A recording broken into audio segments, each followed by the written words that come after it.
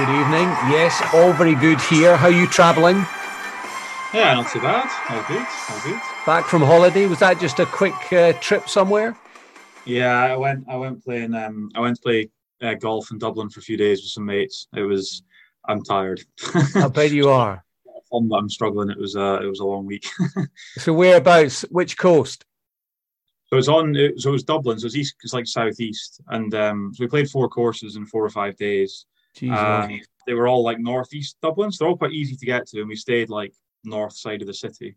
But yeah, we had a couple of nights out that were quite heavy, and then we ended up I don't know why we decided to drive there and get the ferry across Oh, just for something Jesus. different rather than flying. So getting back yesterday was an interesting journey.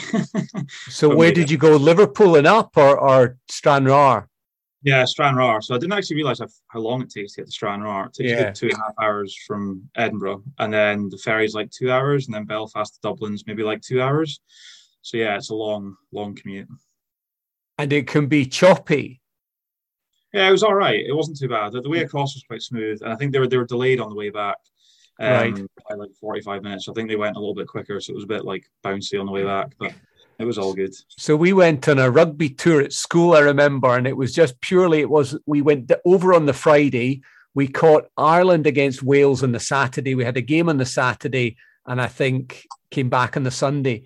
And so Yeah, we were 17, 18. Everybody went down to Liverpool, trained out to Liverpool. Everybody got onto the boat in the harbour. Absolutely, everybody shotgunning this, that, and the next thing. Okay, and we're thinking because we were told that it was going to be a tough crossing. yeah. It's everybody shotgunning everything. All the booze was finished within about 20 minutes, and everybody saying, oh, this is a piece of piss. But we hadn't even left the harbour. So we came out of the harbour, and the thing was just turned into a roller coaster. There was kids who were heaving up over the side. And the best memory I've got is we arrived in Dublin. It was like 4 or 5 hours of a journey. It was absolutely horrendous. We were all in our school blazers, right? And one of the boys, my best pal, in fact, we got lost trying to get from the station to where we were staying. And he sat down outside this shop and he was just like sick down his place. It's just not a Excellent. good look. Not a good look. So Not ideal. how was your golf then? Can you play a bit? Yeah, it was okay. It was quite funny. So I play off nine, but Right. one of my mates I went with, he booked all the courses. So because we were kind of going on a holiday, we thought, we should probably play nice courses. There's no point in going that far and spending a bit of Yep. money to play similar stuff. So we ended up on like a course. It's called Portmarnock, which I think it's hosted the Irish Open like 19 Yes. times. Yep. That was, and then we went to Roganstown, Uh-huh. um, and that was also really tough. Like it was like it's like 300 or 400 yards short of like a pro length course, and there's loads of water, Oh, God. and it's all quite soft, so it was a long slog, but it's all right. Played okay for 3 of the 4 days. One day was difficult. And what do you go sort of low 80s, high 70s, that kind of thing? Yeah, low 80s. I think they were all par 71 or 72. Yeah. I think I shot like between 10 and 12 over on 3 days. And then the one day that I shot like 18 over was like that Logan, I can't forget Roganstown or Loganstown, I forget which Uh-huh. one. And that was just difficult. I was in the water so many times. Well, yeah. And do you like golf more than you like cricket? Probably not. I think probably like cricket more. Golf's a good thing, I guess, because you probably can't play cricket. Cricket's not as sustainable the older you get, I guess, if Yes. you have families or just like the length of time you play. So I guess golf's quite good because there's a lot of people that play in my club that are like 60 and they still hit the ball as far as I do, pretty Yeah, much. yeah, yeah. Obviously quite good. So I think it's quite a good thing to get into because, when cricket would start to die down, the older you get, I think you can kind of replace it with golf. And it's obviously a lot quicker to do as well, whereas Yeah. cricket's like a full day. So golf, you can Uh-huh. kind of out Uh-huh. and do it in the morning. And what you'll find is if most batters are always pretty good golfers because some people will say, well, it's an easier sport because the bloody ball's not moving. Yeah, it's funny. Is they're both like I think they're the two most like technical sports going pretty much. Like they're both the most frustrating. Like the risk and reward is quite high and low. I think because you can have a terrible day like cricket. If you're an opening batsman, you get out first Yeah, ball. yeah, yeah. You've got a long day ahead of you. And golf, if you're not hitting it very well, you've also got a very long day ahead of you. So Yeah. I get bored a little bit as far as golf is concerned. I'm a bit like yourself, sort of 9, 10, 11 handicapper. I'll go around in sort of low 80s, sort of very high 70s. But I'm unless I play a lot, I'm never going to get any better than that. So I think once you get into a groove and you're halfway through the season and you're knocking it about at a handicap, a 10 or 11 or whatever, I get a little bored, I have to say. Yeah, I get that though. So I went through the same thing maybe like a year ago where I kind of got quite consistent and I would shoot like 6 or 7 over and I thought this is pretty good, I feel quite good. But I definitely hit like a ceiling of how good I could get. Like for as good as my swing was, I could not go any lower. So I then went through a phase of getting a couple of lessons and trying to completely reconstruct. No, don't do that. Well, it's getting back slowly, but it's hard. You have to take like 2 steps back to take forward. So that's the thing. But it's like one of those things. It's like a long-term project. So if you're the kind of person that likes trying to improve, then I think it's quite a good thing to just plod away at for a while. So I quite like it. I don't know if you've read the book Grit. Have you read the book Grit? Nope. So that's all about. So it's a book by Angela Duckworth. Quite interesting. All about talent is a myth, and it's all about perseverance and doing the hard yards. And I just think, from a cricket perspective, it's a great read. So Grit, Angela Duckworth. I'm sort of halfway through it, and it's a good read. It's a good read. She talks about skill. You have to have skill plus effort. Talent plus effort gives you a skill, but you don't have achievement unless you do something with that skill. So once you've got the skill, you've got to put the effort in to get the achievement. And I thought, you know what, that's absolutely nailed it. Spot on, yeah. That's pretty accurate. Yeah. So no cricket last week. No chance of cricket. You just wash out.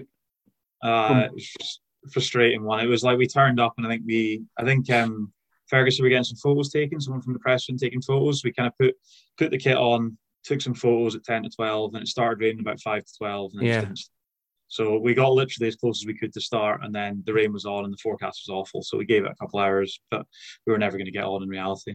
No, it was just that horrible smur that just gets heavier and heavier, and by the time it stops, it's too wet. Yeah, exactly. Everything would have been soaked. And I think it probably, obviously I wasn't in Glasgow after like 2:30, but I'm pretty sure it would have just set in and rained for the majority of the day, I think. So yeah, it was not the best for cricket. Yes. I think the Fries probably wanted it to rain just slightly earlier. Yeah, I did see a bit of that. There was a lad it's quite nice having the Frog Box streams and stuff. There's a lad in the car sitting in the back when I was driving folk back, and he was kind of giving me updates as they were going and stuff. So it's quite nice that we're sitting in the changing room. And like different people in our club have affiliations with other clubs, that they play for other clubs, or they have mates in other clubs, and they're all kind of watching the stream of their mates. So there's like 4 or 5 people in the changing room watching different streams, chatting about it. So it's quite cool. Actually. Good thing to do, watching the rain. Yes, and I do think that WDCU have missed a trick in not sort of trumpeting this. It's just, I'm surprised that there's not more in the socials. I don't know if they've got a social media coordinator there at WDCU, but it's an absolutely fantastic website now. Because the old website, they're obviously not updating the old website. That's just been kicked into the long grass. And I think the new website, which is the one that's attached and has got Frogbox, I think that's the thing that's going to go forward, because I was wondering where you could find the statistics and the tables, but I see that there's a drop-down menu on the app which gives that. So everything that was on the old website, yeah, that's looks as if it's coming over. So that's great. That's great. Yeah.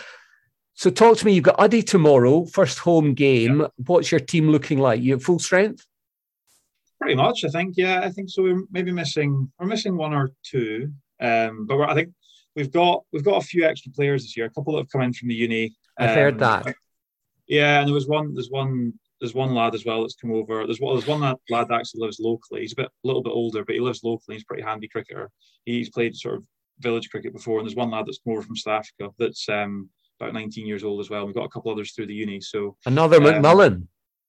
Nah, maybe. Well, you never know. I don't. It's handy if he ended up being like that good. Yeah. But yeah, he looks like a good cricketer. To be fair to him, we've seen him play in a couple of friendlies, and he looks good.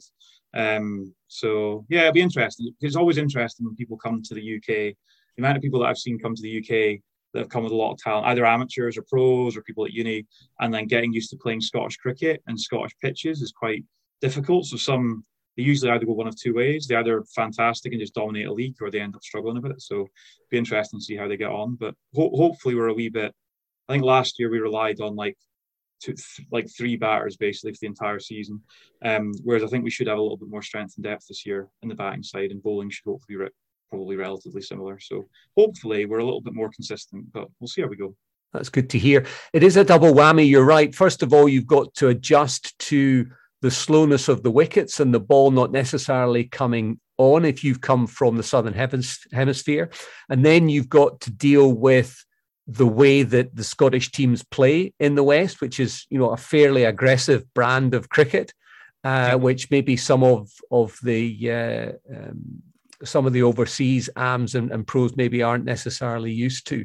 So yes, it can be difficult. Let's talk about your three batters. So you had a pretty good season there, 424. TJ Hooker got 394 and 767 for Brendan. But other than that, it looked as if you struggled. I mean, I think you're going to have to get guys pushing closer to the 200, 250, 300 to really stake a good claim at having a good season. Who can you see out of the others, assuming that the three of you have good seasons again, who can you see out of the sort of three or four that can you can pull them up?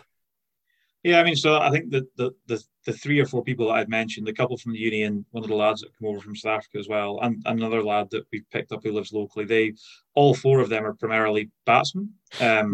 So in theory, it would be through them. I would hope that, two or three of them at least would have seasons where they pick up, at least kind of 200-300 runs. And if a couple of them actually play pretty well, they could probably get close to 400 or 500 if they have good seasons. So, but obviously, don't know yet because I haven't seen them play over a long time, but the potential's there, I think.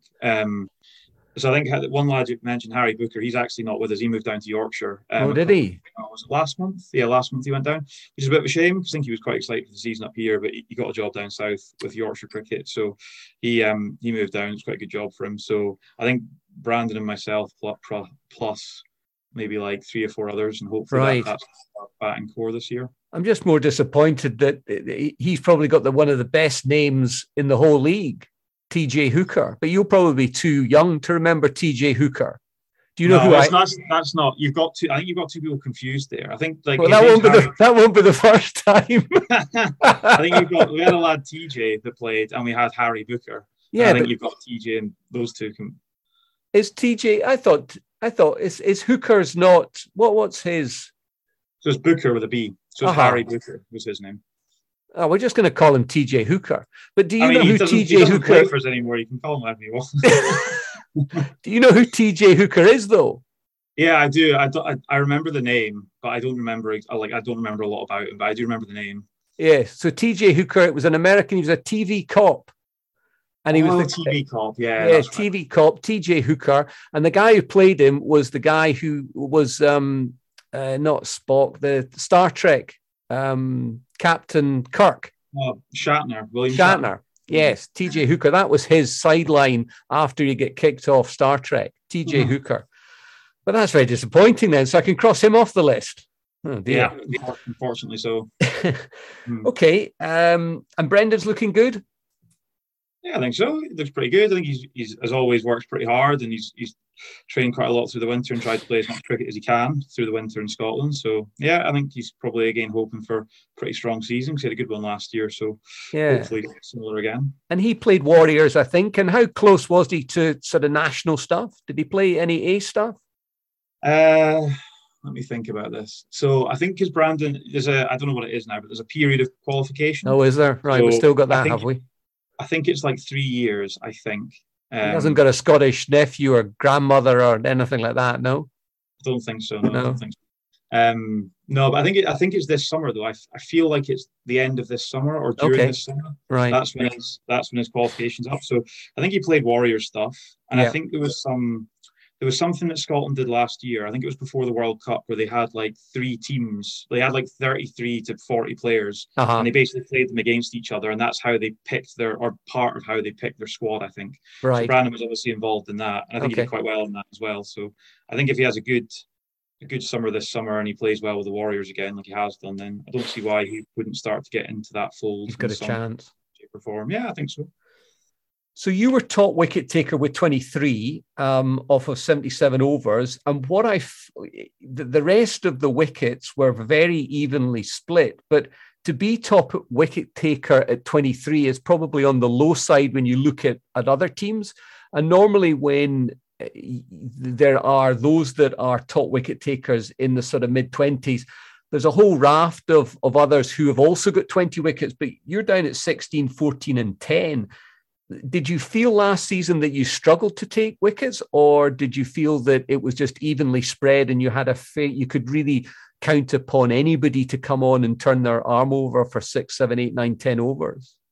Yeah, that's probably quite a good question, actually, because it's weird. It's like, I think in terms of like how we bowl and field, if you're watching like international cricket in a sense, it's not like it's bad, and like the way that we bowl is generally quite good, but we don't really run through teams, which is, I think, is why we don't have a lot of wicket takers. So like when I looked at a lot of other games last year, there'd be a lot of teams that would bowl others out for 80, 100, 120, but we never really got hit by anyone. But we always were between like 180 and 220, even if we played like a Greenock or if we played a Clydesdale, for example. We always kind of ended up in that bracket, so we were always like solid. We just didn't really have like someone like a really good spinner, or someone with maybe that little bit extra pace, or someone to just kind of run through a few more teams. We don't really have that, but everybody's pretty solid, which is why we never got hit for like 300, but it's also why we didn't really skittle teams out for 100, 120. So we're always kind of in that middle ground. So is it of concern, having looked at that video of Dumfries where they showed, I don't know if you've seen that on the Facebook, I tried to get Chris to send the clip to me so I could put it on the Twitter, but he gets the ball after about 15 overs, and it's an absolute mess. I mean, the thing just looks as if a dog's eaten it for 3 weeks. And if I had a concern about your bowling attack, would be you've mentioned that top quality spinners may be something you're missing, and somebody with a bit of express pace. Have you got any concerns about that pink ball and, you know, trying to be able to protect the pink ball so that it continues to do stuff for you? Because Fraser McDonald at Prestwick seemed to think that unless you had a little bit more pace or maybe was able to do something more with the ball, then it's going to be a struggle for, you know, some teams. And he mentioned West having more of a pop gun attack. I don't know who's taking the mickey, but he seemed to think that they may be one who could potentially struggle. Yeah, I think it'll be harder. I think the thing that's good about doing it is it's always been a very like bowler, other than like 5 or 6 people, there's always been a very like bowler dominated league, I think. So in theory, what it should do is it should create a lot of the games that were kind of like, you know, a 200 plays a 180. You might end up starting to get games where you get like 270 plays 250, and that might become the norm. Yeah, I think for the good spinners, the good seamers, I don't think it'll make a massive difference. I think they still have good skills, and I don't think necessarily that the skills of the batsmen like throughout the league will be good enough to just completely flip it on its head. I think one thing that might happen is the bowlers that are maybe a little bit slower and they don't do very much with the ball, they bowl that kind of 50, 60 mile an hour, don't move it, don't seam it with that old ball. Maybe they're the ones that get hit a little bit more, but I still think the good spinners and the good seamers will still be more or less okay, I would have thought. And those that are maybe only bowling sort of 4 or 5 overs a match, they may not have the ability, because they're not frontline bowlers, they may not have the skills and ability to be able to hit consistent lengths, which they've really got to at a much lower pace. Yeah, exactly. And I think because there's ways to do it as a captain. You can kind of, if you know, like I've had it a few times where teams have just hit us to the park, hit us all over the park, but you can kind of be quite defensive in terms of how you captain. So it might change how teams have to captain slightly, because I think if somebody with a pink ball, an old pink ball, if there's a couple of good batsmen, they really get on top of the pink ball, they could probably dominate a bit more than what people would do in the past. So a lot of I feel like a lot of the cricket that's played in the West, it's rare that you see cricket where after 10 overs, there's 4 guys back, for example, and then you're trying to defend. Basically, usually a lot of teams are quite attacking a lot of the time because the batting depth in a lot of teams just isn't there. So it might be interesting to see that if teams maybe can't take the wickets as quickly and as easily as they thought, it might change the way that teams have to play. Instead of trying to bowl a team out for a 150, 160 and just sticking with the same players, the same fields, they might have to be a little bit clever, be a bit more defensive, and then kind of use patience a little bit more. But I don't know, it'll be interesting. I think if we get a rubbish summer and the pitches are still quite green and quite soft, it might not be a huge difference. But if we get a cracking summer and the pitches are hard, outfields are fast, and the ball gets old and tired pretty quickly, then we could see a lot more like some more run-heavy league. But it'll be interesting. So you mentioned run-heavy league, and you alluded to the fact of a sort of 270 plays 250. It's going to be interesting to see the mindset of a team and how they learn to adapt in chasing a 250 or a 260, because it's such a different way of playing cricket than chasing a 200. If your average is 250, 260, you've got to carve it up a completely different way. Yes, there will be an element of sort of 15, 20 runs in the middle where it'll be milking, but you've probably got to go harder at the start and realize that, to win the game, you're just going to have to go at 6s and 7s for 20 overs. And again, asking a team to go 6 and 7s for 20 overs, let alone 10 overs without losing wickets, it can be quite difficult. It really, I think it is going to be interesting just seeing which teams can adapt to that. And I really think that if we have got a good summer, then the team that is going to do well, or the teams that are going to do well, are the ones not necessarily who adapt to the pink ball, but have an ability to be able to chase down a 250 or a 260 as if it's a 200. Yeah, and I think that's notoriously been the difficult thing. Like, I remember we got promoted in, what was it? It was 2018 was the first year we got back in the Premier League, and one of the lads in the club did like a bit of an analysis, and he'd said, like, look at the top 2 teams from the previous year, and they'd like won the toss and batted first 14 times or something like that, and then they'd won all 14 times when they batted first, basically, and then versus the times when they batted second, and the stats were nowhere near the same. It was something like that, which kind of proved that it's always been like a bat first, put some runs on the board, and if you can get 220, 230, a lot of the time you'd always back yourself to defend it. I think that's how a lot of teams have worked for a few years now. So yeah, if it gets to the point where actually if you get like a 240, 250, and teams find it in some ways easier to chase because it's just easier to have a slightly higher strike rate throughout the innings, if that does happen, then maybe it does change. It maybe does change it slightly, where teams just don't always think, just runs on the board and we're 90% chance guaranteed to defend it. More teams might start to want to chase if they find it's much easier just to kind of fluently score runs. But it'd be interesting. Because your ability as a batsman is certainly tested in having to go at 6 and 7s for a 20 over period. And if you can come out winning a game, having chased it down at 6 and 7s off 20, I mean, you've gone, that's a great effort, because I've not really seen too many teams batting second that take the game by the scruff of the neck and are able to do that. I mean, clearly Clydesdale against Fergus Lee were able to do that. I think they whacked 7, 8 and over off the last 10 when it was needed. And I think that's a rare thing to see in Scottish cricket. Normally, people will maybe keep up with the clock and then their brain explodes, and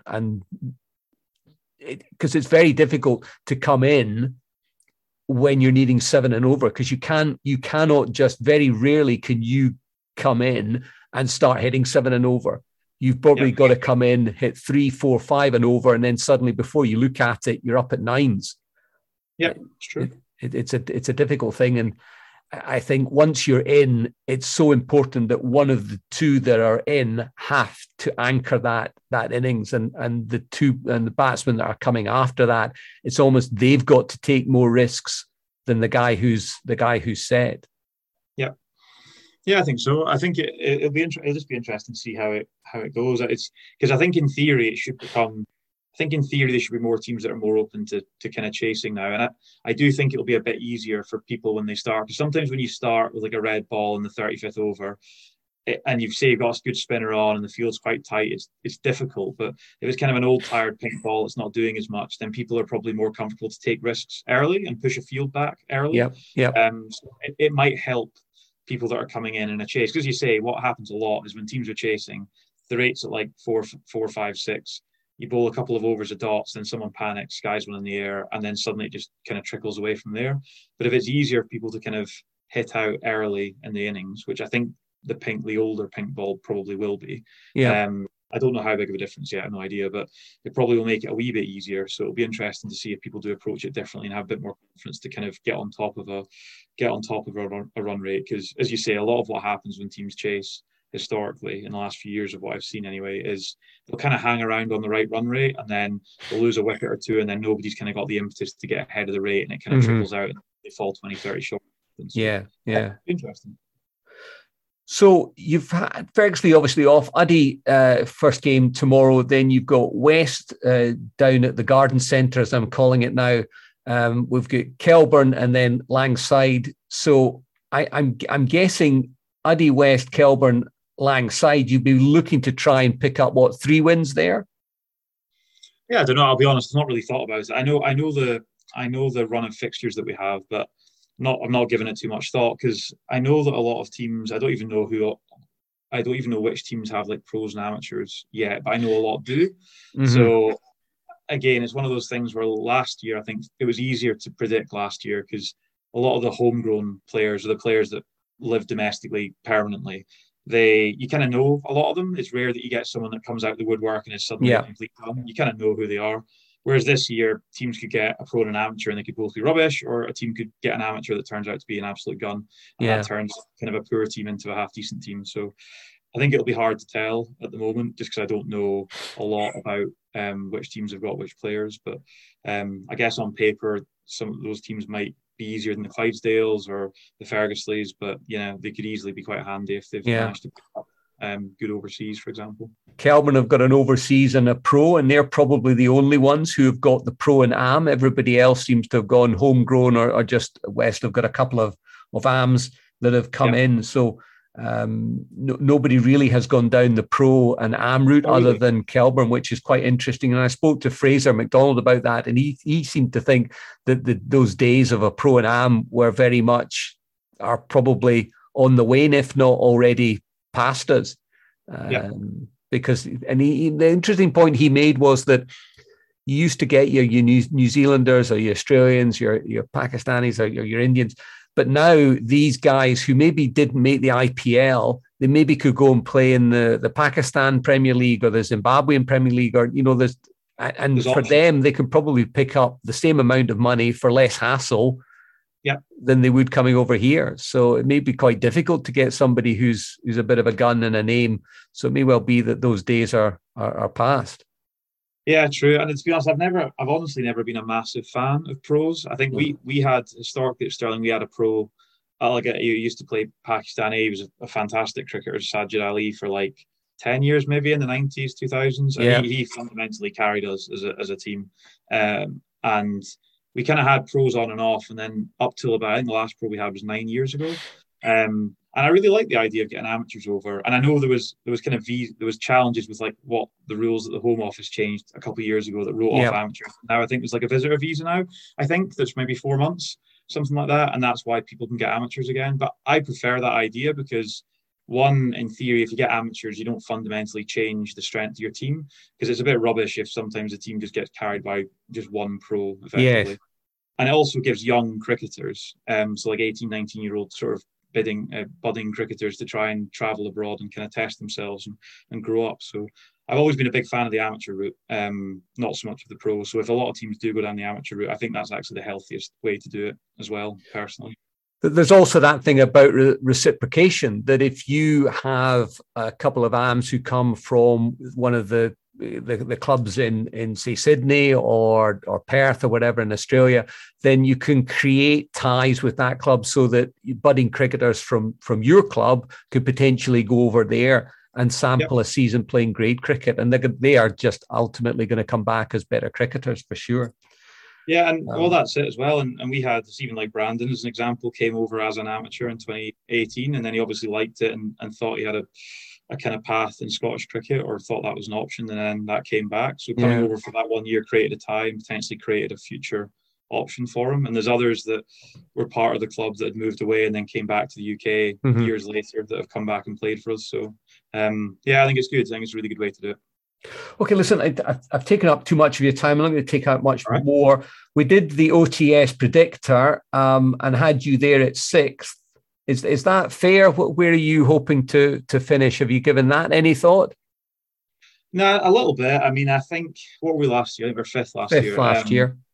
So I hope we're a little bit stronger this year. I hope, just because I'm hoping we have a little bit more batting depth than we did last year. So I would hope we're a little bit stronger, but I'm also very conscious that other teams will have overseas, like amateurs or pros, as you say. So it's kind of how the offset of hopefully us being a little bit better versus how much better other teams will be with overseas. Because it could be that we improve, but then everybody else improves by a bigger jump, for example. So I think realistically, if we ended up, I would still aim to be top half. I don't know if I could necessarily say we'd aim for like higher than that, but I think that's a realistic expectation at the moment. So I think top half's definitely what I'd be aiming for right now. And then once I get a good indication of how good other teams are and how good some of the acquisitions they've got are, then we'll probably be able to figure out roughly where we think we'd be. Try for top half, definitely aim. So the OTS predictors got Fergus Lee, Clydesdale, Ayr, Uddingston, Prestwick, and then the bottom 5, Stirling West, Kelburn, and Langside and Dumfries to drop down. Probably sounds, I don't know, it doesn't, nothing there sounds crazy, to be fair. Well, the other thing is there's no science gone into that. I was going to say, what logic do you have behind it? Just as there's no science that's gone into the OTS predictor for top bowling aggregate and top batting aggregate, as with usual, you're trying to fit 10 guys that you think are going to be the best bowlers and the best batters. And there's always going to be people that you've missed out or you've forgotten. But it doesn't stop some of the teams reminding you who you've missed out. Yeah, always going to happen, isn't it? They're not going to please everyone. Good. Well, listen, I'm not going to keep you any longer. Have a good day tomorrow. It's looking set fair. So certainly it's going to be, I don't think the sun is going to be splitting the skies, but I think it's going to be dry, which is all we can hope for, I guess, in the middle of May. Yeah, definitely. I mean, I think April was dry and cold and it rained last week. So if we can get dry and slightly warmer tomorrow, we'll take it. Let's hope so. Okay, listen, have a good season and we'll get you on again throughout the season. Sounds good. No worries. Right. Cheers, everyone. Cheers, Twigs. Bye.